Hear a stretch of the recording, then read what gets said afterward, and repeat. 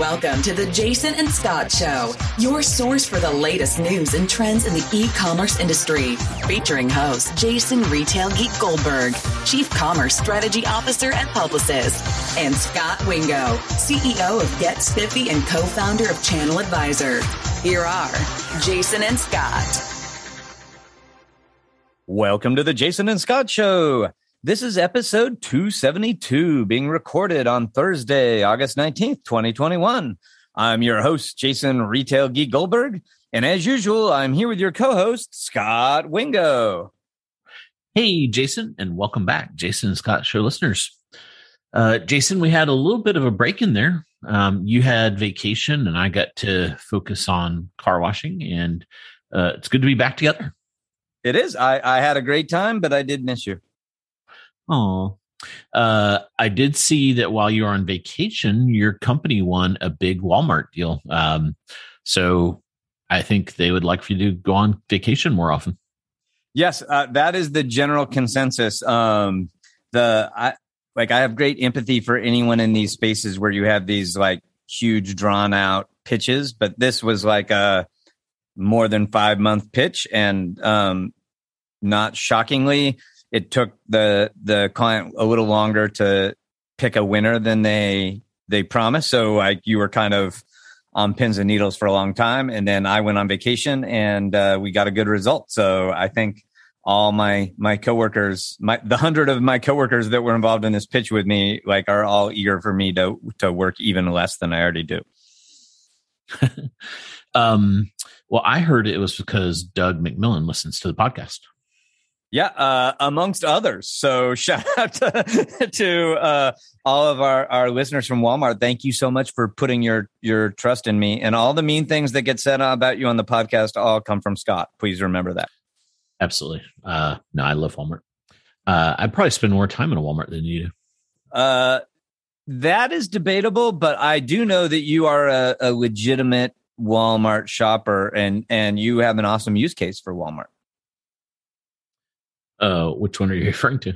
I feel like Walmart is your go-to for hard to find Star Wars collectible toys.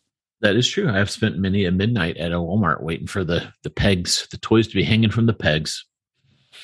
And it's just the best time to be at Walmart. It's the best people watching that 12 to 3 a.m. period.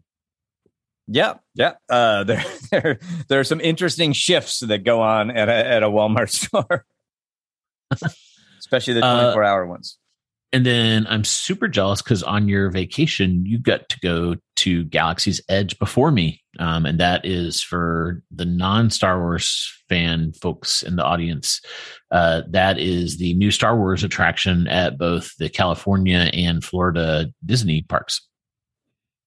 Exactly. And it was awesome. We went to California Disneyland. As many listeners will know, I'm a dad in the body of a granddad. So I have a almost 6-year-old son. So we took him to Disneyland for the first time. And generally, my advanced age is a disadvantage. But in this one case, it was an advantage because I had a much better excuse than you do to take time off from work and go to Galaxy's Edge. Awesome. Well, I'm bummed. Was it fun? How would you rate it? I highly recommend it. I mean, yes, the whole trip was fun. Galaxy's Edge lived up to my expectations, and there's kind of two what in the old days we would have called e-ticket rides in Galaxy's Edge. Smuggler's Run on the Millennium Falcon, and this much more extravagant ride called Rise of the Resistance. And they were both awesome. I would say Rise of the Resistance is the best ride I've ever been at an amusement park. So totally cool, totally worth it, and you for sure have to go. And I'll go with you when you're ready. All right, strong words. We're going. We'll take all the listeners. We'll take your mom and some of the other folks with us.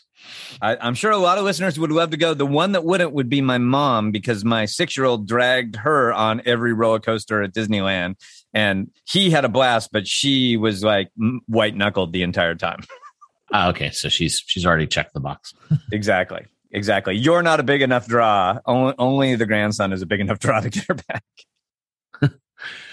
Well, I'm glad you had an awesome vacation. And the last time we recorded a podcast was one of my favorite days, which is Amazon earnings. And today is one of your favorite days of the year. This is when the U.S. Department of Commerce, who sidebar has been on the podcast, they drop a big load of data.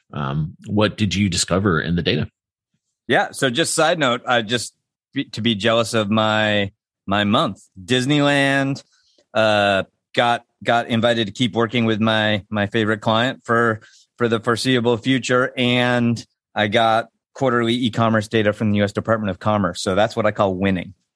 But yeah, let's jump into it. So we're recording this on a Thursday. On Tuesday, the U.S. Department of Commerce released their monthly retail sales data. So super brief primer recap. They publish data every month for the previous month, and that's called the advanced retail monthly data. It's kind of a quick look at the month that was 15 days prior, and then they publish a more comprehensive set of data for 2 months back, which would be like 45 days prior. So that's the data that we got on Tuesday. And of course, we're all pretty interested in what July looked like because there was this whole kind of COVID recovery and people rushing back to stores and the pivot from online back to stores. And then there, have been a lot of like negative news and rebounds because of Delta. And so, it's kind of interesting to see how the data swung. And so in general, if you were someone that looked at month over month retail sales, it was a Debbie Downer month. So July was about 1% lower than June.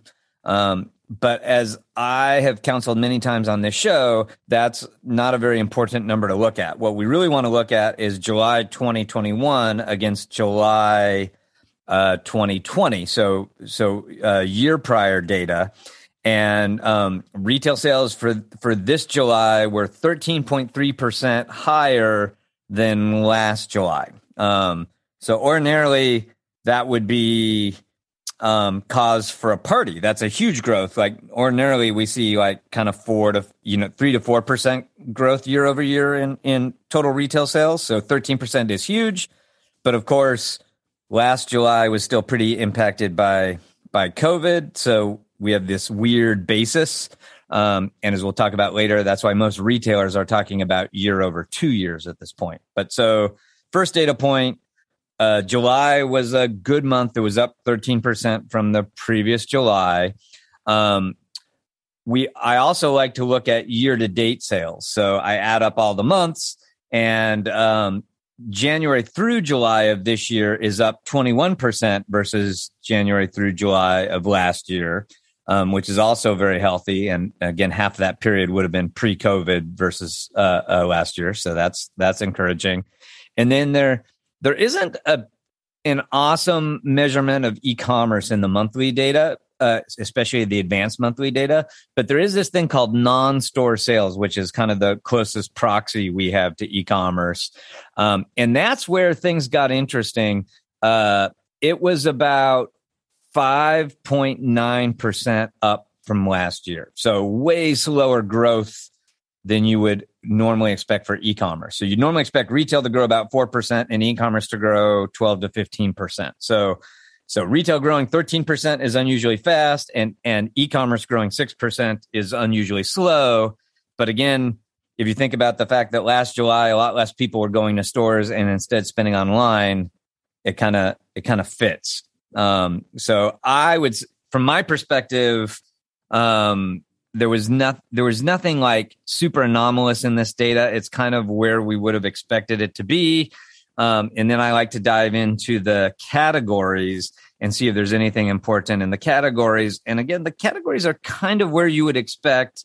By far the category that's most up this year versus last year on a monthly basis and a year-to-date basis is apparel. So the apparel industry is like 63% better this year than it was last year because they were just absolutely creamed by COVID last year. Restaurants and bars are up 30% over last year. But then there's some categories that actually did well in COVID, but are still pretty significantly up. So things like furniture and home, sporting goods, those and consumer electronics are all up significantly, even though they generally got a COVID boost. So that is pretty interesting. And then the thing that I most look at specifically related to COVID is, in COVID, everyone bought all their food from grocery stores instead of restaurants. So restaurants got creamed, grocery stores did really well. And so we've been watching to see if that goes back to pre-COVID levels. And it's getting awfully close. So, in March of last year, 70% of the calories got sold by grocery stores, 30% by restaurants. And that meant $60 billion a month in sales that used to go to restaurants were going to grocery stores. So that's huge. And in July, that gap, it became kind of 52 versus 48%. So only a 4% delta, and pre-COVID it was 50-50. So that's about $4.5 or $5 billion a month that grocery stores still winning that they didn't win before COVID. But not surprisingly, like people were eager to go back to restaurants, and they are going back to restaurants. And that's one of several indications we've seen that while digital grocery grew a lot during COVID, and it's going to keep some of those gains, it does not appear it's keeping all of those gains. And we are seeing some backslide, and we're seeing that in things like Instacart sales as well. Yeah, there's been, wasn't there a rumor that Instacart was looking to be acquired? Yeah. There's a few things out there. There is a rumor that Instacart is talking to DoorDash. Yep. And then super interesting this week, and I'll put a link to it in the show notes. Former guest and friend of the show, Dan McCarthy, who you remember is the professor at Emory that specializes in customer lifetime value and cohort analysis.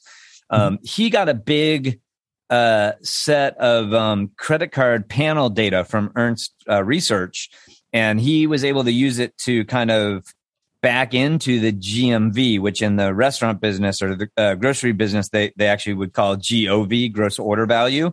And he was able to kind of figure out the size and stickiness of DoorDash and Instacart. And what he found was Instacart got a bigger COVID bump than DoorDash, but that DoorDash is much stickier and has a much higher rate of repeat customers than Instacart. In fact, about 30% he found that about 30% of DoorDash shoppers repeat, and only about 20% of Instacart shoppers repeat. And that difference is very meaningful in the financial outcomes for those two companies. And he kind of estimated that Instacart's GOV is probably around $23 billion on an annualized run rate. So he kind of looked at it and said, hey, Instacart does appear to have significant weakness versus DoorDash. And so it kind of lends some credence and some tangibleness to the rumor that, Instacart might be on a COVID peak and trying to sell at its high. We've also heard just some rumors that they're, struggling to retain some of their customer sellers and some things like that. So it's going to be an interesting space to follow. Oh, any other surprises from the data?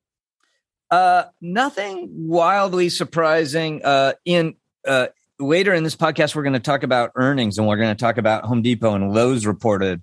And so, sort of a preview, I would say, like the do-it-yourself category was a category that did really well in COVID.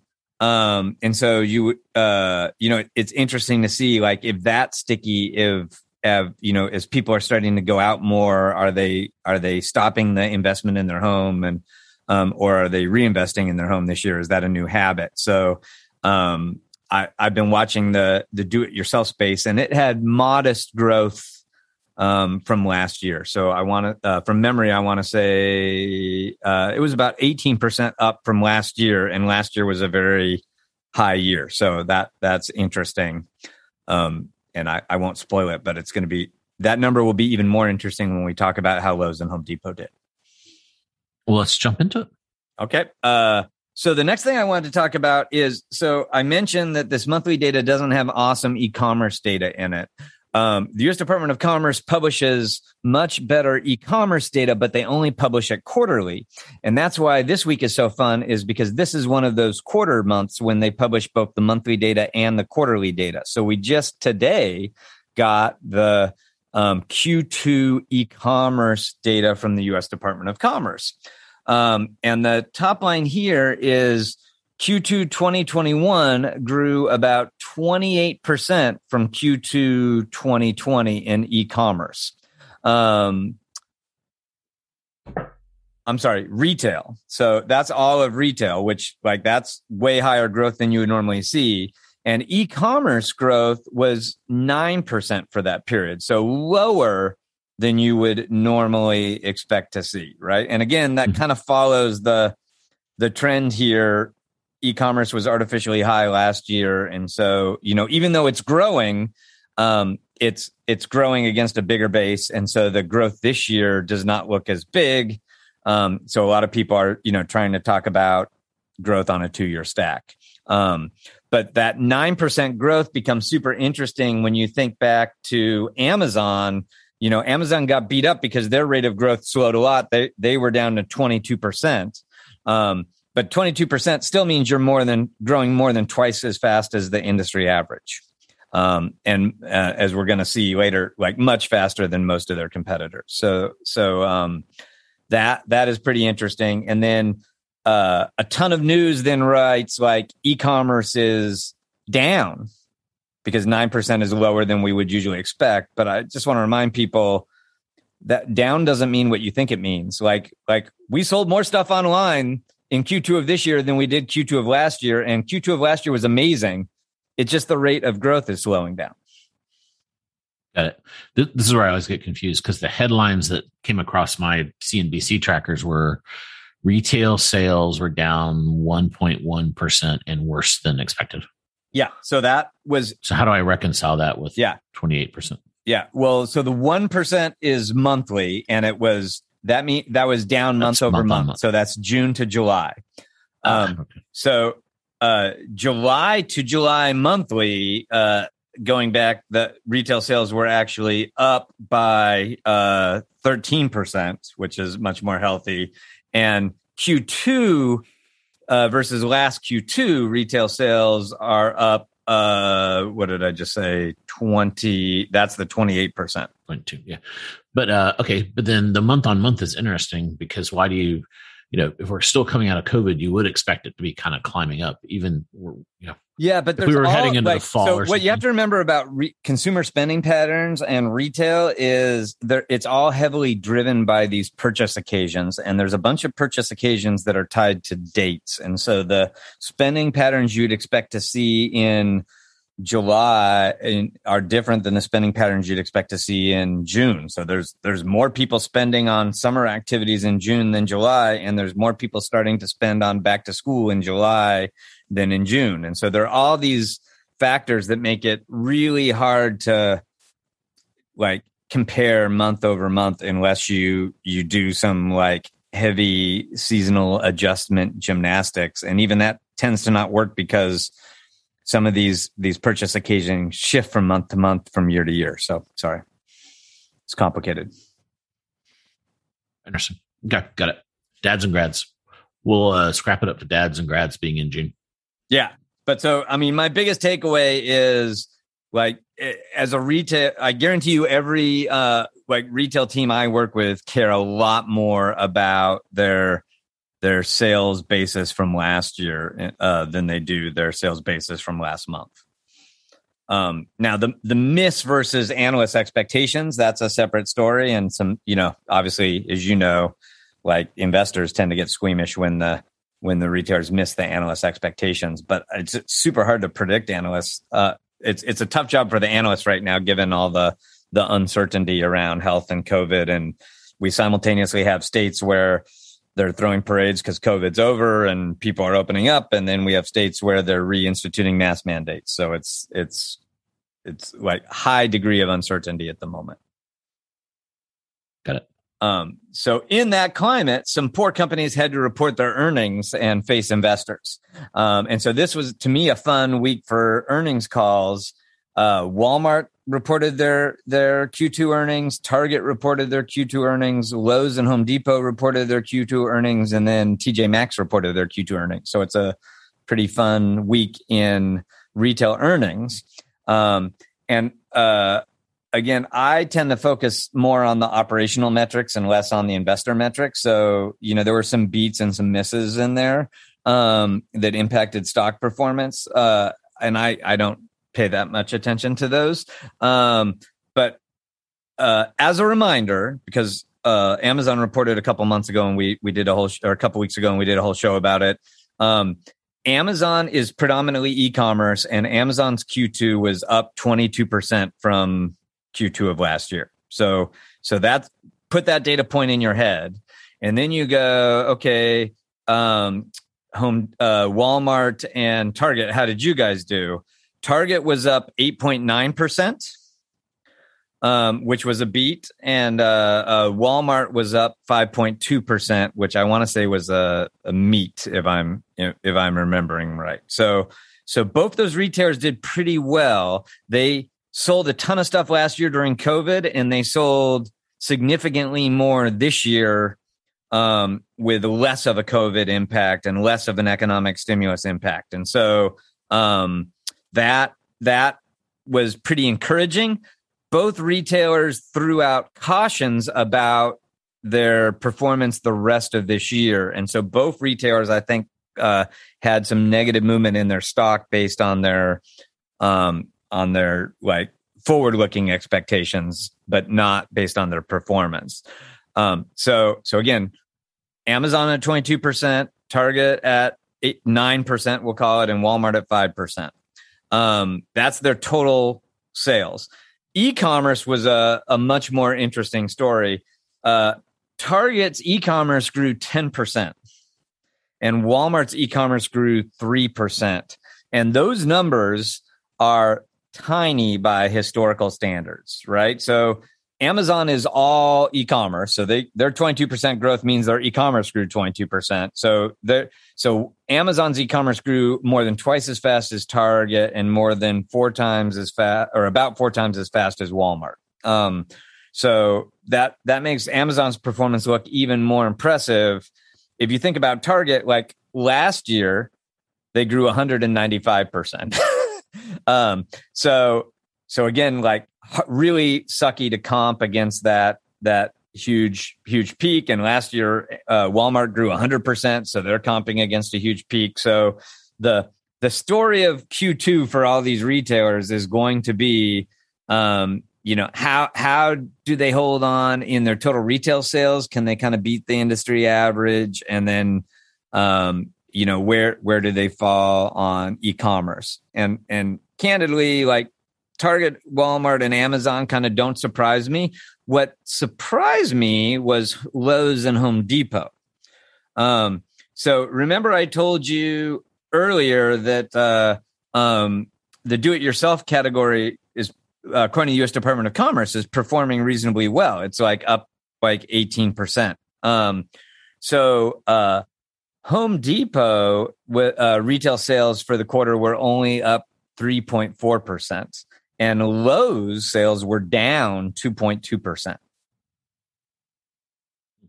So it's kind of hard to reconcile that in my head. Like there are many other do-it-yourself retailers besides Lowe's and Home Depot, but I almost think this is like highlighting a problem in the U.S. Department of Commerce categorization, because it just I can't put together a model where Home Depot only grew by 3.4%, where Lowe's went backwards 2.2%, and yet the whole do-it-yourself category went forward 18%. Yeah. Interesting. Yeah. But that being said, Home Depot's e-commerce, and super cheesy how they report this, like Home Depot totally tried to bury this, but Home Depot's e-commerce growth was flat. They did not grow from this quarter last year. Again, off a big basis, they grew 100% last year. And then Lowe's grew 7%, which, again, that That's actually better growth than Walmart. And Lowe's also had a big basis. They had 135%. So on an e-commerce standpoint, you'd say like Lowe's actually kind of outperformed in e-commerce. But then the bad news for Lowe's is they way underperformed in terms of a brick and mortar thing, which is, of course, much more meaningful to them. Yeah. So those were kind of the monthly earnings. So that I think that is a trend. The other thing that came out in these earnings calls is both Walmart and Target talked about how last year retail traffic was way down, but ticket size was way up. People came to the store less and they bought more in each trip. Almost all the retail growth we saw this quarter was from increased trip frequency. So it was almost all tied to more people walking into Targets and Walmart. Like there's probably pent up demand to go shopping from people that were doing more of their spending online. So this is kind of all of these data points are converging to say that people had kind of online fatigue and we're happy to go back to stores. And we're seeing that in the industry data. We're seeing that in the earnings data. And, it's going to be really interesting to look at Q3 because it's not clear that trend is going to continue based on some of the health news and state restrictions that are getting imposed, and certainly based on some of the international news. Yeah, and it was this time last year when we kind of coined the Shipageddon. I wonder if we're teeing up for even kind of a tougher holiday. This may be kind of teased out of the data a little bit. Maybe Lowe's was down because of supply chain issues. They just couldn't stock the stores. I don't know. That's one way to explain kind of why one retailer would be doing bad, but the category did better. So the supply chains are all jammed up. There's all the way from manufacturing to, I hear stories of you can't get room on boats and certainly planes. And then when it gets here, you can't get it off the dock because there's not enough trucks. And then, I'm living the nightmarish scenario where you can't buy vehicles. And I have a business built on buying vehicles.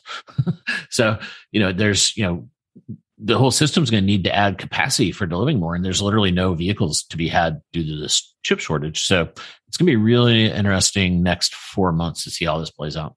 Yeah, no, 100% agree. I'm super concerned about holiday. The inventory levels wouldn't really show up in the kind of reported earnings. Like where it would come up in is the transcript of the investor calls. And I'll confess, I did listen to Walmart and Target. I didn't listen live to Home Depot or Lowe's. I kind of skimmed the transcript. So I did not see them calling out supply chain as a reason for this quarter's performance. It definitely was called out as a risk factor for their future performance. And what was a little interesting is Walmart and Target both went to great lengths to express that they felt like they were going to be in a good inventory position for holiday. And I say that because none of us are expecting them to be in a great inventory position for holiday. So they're trying to push back that narrative. And it obviously those are two of the biggest retailers that have a lot of leverage over the supply chain. So it's if anyone can buy inventory, it's going to be them. And they're saying they've invested early and they think they've got the inventory they need for holiday locked up. But your points are all super valid. Like every step in the supply chain is more expensive and more fragile right now. And the one that you didn't mention is it's also just harder globally to get stuff made. And, if you look at the global flow of COVID, there's really only one economy that completely recovered and got 100% of their retail foot traffic back, for example, and that was China. And guess what? China is in the throes of a Delta pandemic, and foot traffic to retail is way down. They've had a backslide, and that has impacted factory production and productivity. And you mentioned one tangible way that's playing out is these chip shortages, but there's a bunch of them.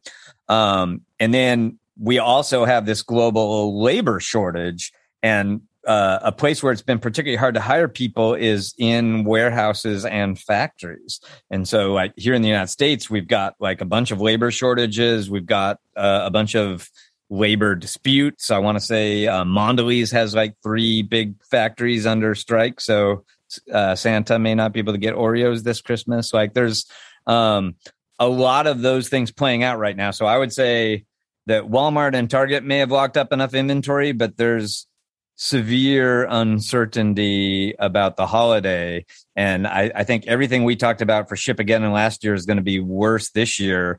FedEx and UPS have both announced their surcharges for holiday, and they've already informed most of their customers of what their holiday quotas will be. So that's going to for sure come into play.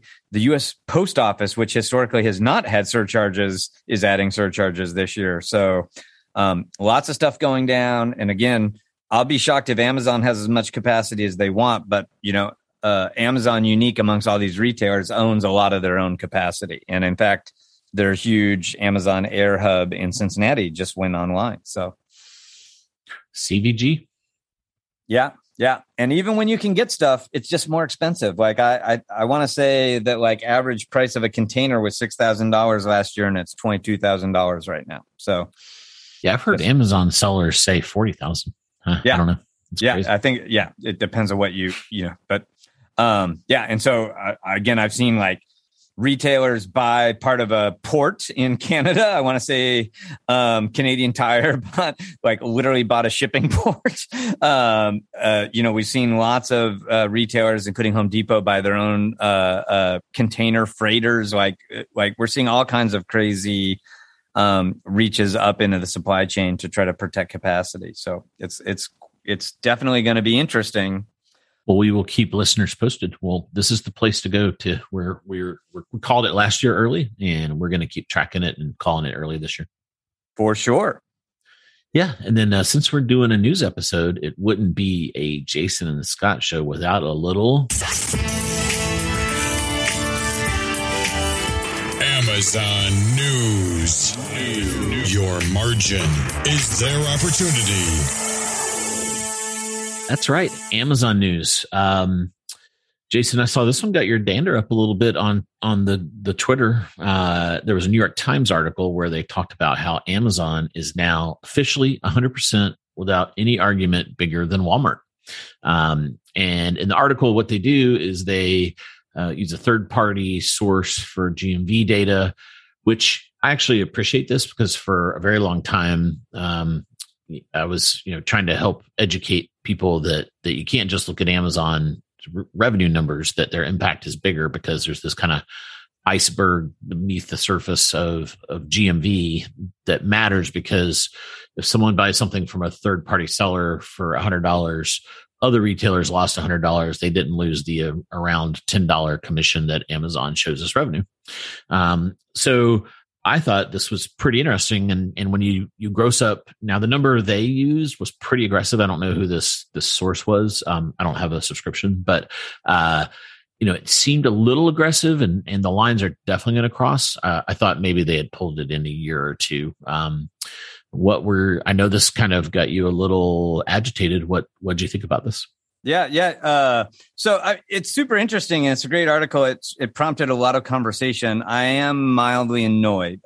So first of all, I have seen, as a result of this article got written in the New York Times, and it's a very accurate article. But it then got echoed by hundreds of other publications, and it got progressively worse. So I thought that would warm your heart, as a ton of these articles go to great lengths to explain why revenue isn't a valid way to compare these retailers and what GMV is. And it's like they all, have discovered this year what you've been teaching all of us for probably 10 years now at this point. We're old. But so that was kind of fun. So the New York Times article, the headline, first of all, was "People Now Spend More at Amazon Than at Walmart."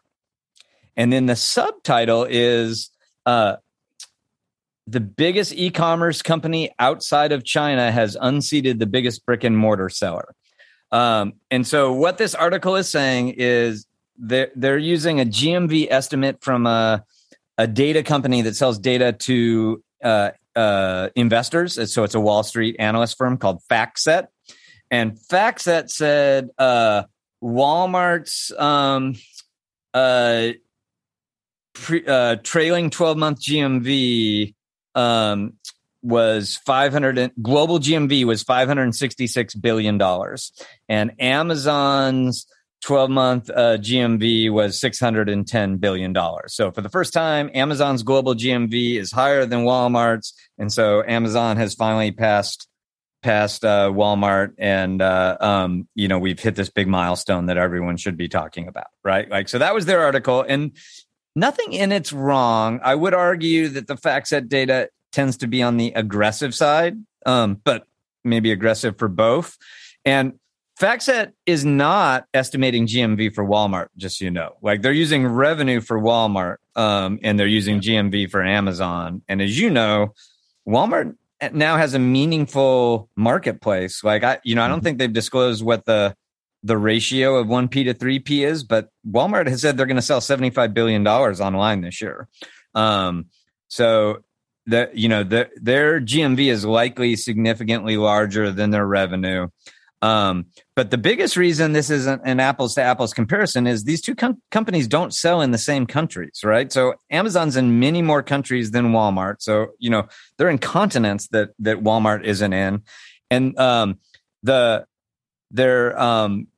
India is a quite large market. Both of these companies are significant players in India. The Amazon includes India sales in their in the FactSet GMV. The FactSet GMV includes India for Amazon. Walmart revenue does not include any India sales because Walmart owns a majority interest in Flipkart. But that's really the way Amazon does business in India as well. Like, if you're doing apples to apples, I would argue that it's probably true that Walmart is still slightly bigger than Amazon if you put India back into these numbers and do a GMV estimate for Walmart instead. But I don't even really care about that. What's annoying is everyone that read the New York Times article then wrote a new article saying Amazon's the biggest retailer in the world. And that's wildly untrue because Alibaba's GMV is bigger, is like 1.3 trillion, right? So it's bigger than Walmart plus Amazon's estimate in these articles. And that's why the New York Times had to write the most awkward headline ever that's like outside of China. And you go, well, why are they saying outside of China when both Walmart and Amazon are competing in China? Well, it's because they don't want to talk about the fact that they're both way smaller than Alibaba. And so again, like, I kind of don't think this is a very big milestone. I think Amazon spends more time and effort trying to sell more stuff in the US than anywhere else. And Walmart spends more time and effort trying to sell in the US than anywhere else. It's the home market for both countries, for companies. It's highly likely that Amazon is going to pass Walmart for sales in the US in the near future. I don't think they have yet. And when they do, that will be a big milestone. That will be like when Walmart passed Sears for sales in like 1990. But to me, that's the big milestone. This kind of FactSet data thing that New York Times is trying to spin, and then everyone else misreported. Like, to me, it's not that interesting, and so I'm kind of annoyed how much buzz it's gotten. But I just blew it and gave it a bunch more buzz on the podcast. Okay. Another one, Amazon, this was kind of the big topic today. There was a leak, or someone figured out that Amazon is going to open a department store. How do you feel about Amazon department stores? I feel like they're going to put Target out of business in 6 months. Yeah. I just sold all my Target stock. It's over. I'm kidding. Yeah. So, I mean, this is interesting news. I would say it's very vague news at this point. Like, I don't think it surprises anyone that Amazon is interested in and is probably moving forward with trying a bunch of different retail formats. I do think Amazon realizes that brick and mortar is important. I don't think they think of themselves as purely an online retailer, and they've been investing a bunch in brick and mortar. And a category they want to do better in is apparel, and they have been making a lot of progress in apparel. So it's not shocking that they would be trying to experiment with some apparel formats. So this news is kind of exciting. I'd be eager to see what stores they do open, and I'll quickly go visit them when they do to see what they're trying. But from this article, it's hard to know exactly what they're talking about. So the leases that the reporter found, and this is an exclusive article from Wall Street Journal. The leases they found were for 30,000 square foot stores. So the first thing is, again, everyone's saying like Amazon's getting into the department store business. There are almost no 30,000 square foot department stores. Most department stores are much bigger than 30,000 square feet for whatever it's worth. The article says that apparel is one of the categories that's likely in this new store, from anonymous sources that talk to them. So does that mean it's primarily an apparel store? So that would make it like a Kohl's or a TJ Maxx size store, and that could be interesting and meaningful. Or does it mean it's a general merchandise store that has some apparel and also has a full grocery store? Because there's a lot of 20,000, 25,000 square foot grocery stores. So 30,000 square feet isn't that much different than the bigger store formats we've already seen Amazon starting to experiment with. So I guess I'm just saying any brick and mortar news from Amazon is interesting. I'll be super eager to follow it. But there was nothing to me in this announcement that goes, man, my mind's blown. This is a major game changer, or some new industry that wasn't worried about Amazon last week should be super worried about them this week. Like, I think all those industries should have already been worried. Yeah. And a lot of people I saw commenting were saying they're abandoning the bookstore. This means the 4-star store doesn't work. They're getting rid of just JWAT technology, the Amazon Go stores. And I think people just kind of, Amazon's at the heart of their DNA is to experiment with stuff. Doesn't just because they're experimenting with something doesn't mean the other things failed. They have the resources to run 300 experiments, retail store experiments simultaneously if they want to. And you can't really read that kind of stuff into them. I think that's really jumping the gun. No, I would 100% agree with that. And again, it's built right into their leadership principles, like small autonomous teams, right? So it's not like it's one big entity and they can only do one thing at a time.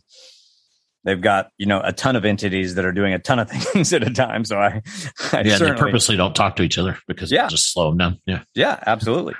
Yeah. So excited to see them doing new things. I do think when they open new store formats, they tend to be more innovative than traditional retailers that are opening new formats. So I hope they open them, and I will be there when they do. Cool. And then while we were on the podcast, Tesla announced they have a new robot. So you'll have to order one of those and then give us a gadget unboxing kind of walkthrough of how that goes. I feel like you are higher on the Tesla waiting list than I am, so we may have to leverage your status, but I'm all for doing a robot deep dive at our earliest convenience. Yeah, humanoid robots kind of freak me out, so I think I'll use my status to send it to your house, and we'll see if it Skynets you or not. Yeah, is there another Terminator movie coming out? I think there is. Oh, there's always another Terminator movie coming out sometime. Fair enough. Awesome. Well, listen, we set a goal for ourselves to do a shorter, concise show. And I said, I think we can knock this out in 30 minutes. So I totally blew that. This feels like about 45 minutes. But hopefully it was valuable to listeners. If it was, we sure would appreciate that 5-star review on iTunes. If you have any questions or we got anything wrong in the show you want to talk about, we would encourage you to hit us up on Twitter or Facebook. Yeah, I like to think we gave everyone 50% more for their money today. So you're welcome. Yeah, and you and I earned 50% less. What's 50% of 0? Yeah. Awesome. Well, until next time, happy commercing. You've been listening to The Jason and Scott Show. For all the latest news and trends on e-commerce and shopper marketing, subscribe to us on iTunes or visit www.jasonandscott.com.